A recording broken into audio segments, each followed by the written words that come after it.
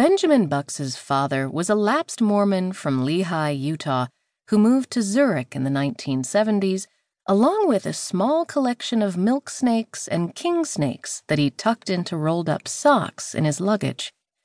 The senior Bucks was a biochemist, and it seemed natural that Benjamin, a pretty, precocious, fluffy-haired youth who loved reptiles as much as his father did, would endeavor to become a man of science himself.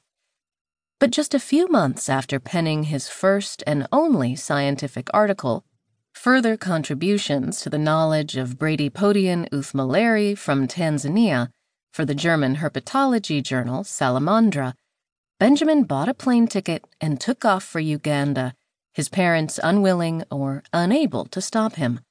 It was 1994, and Bucks was 16. This was not Bucks's first African trip.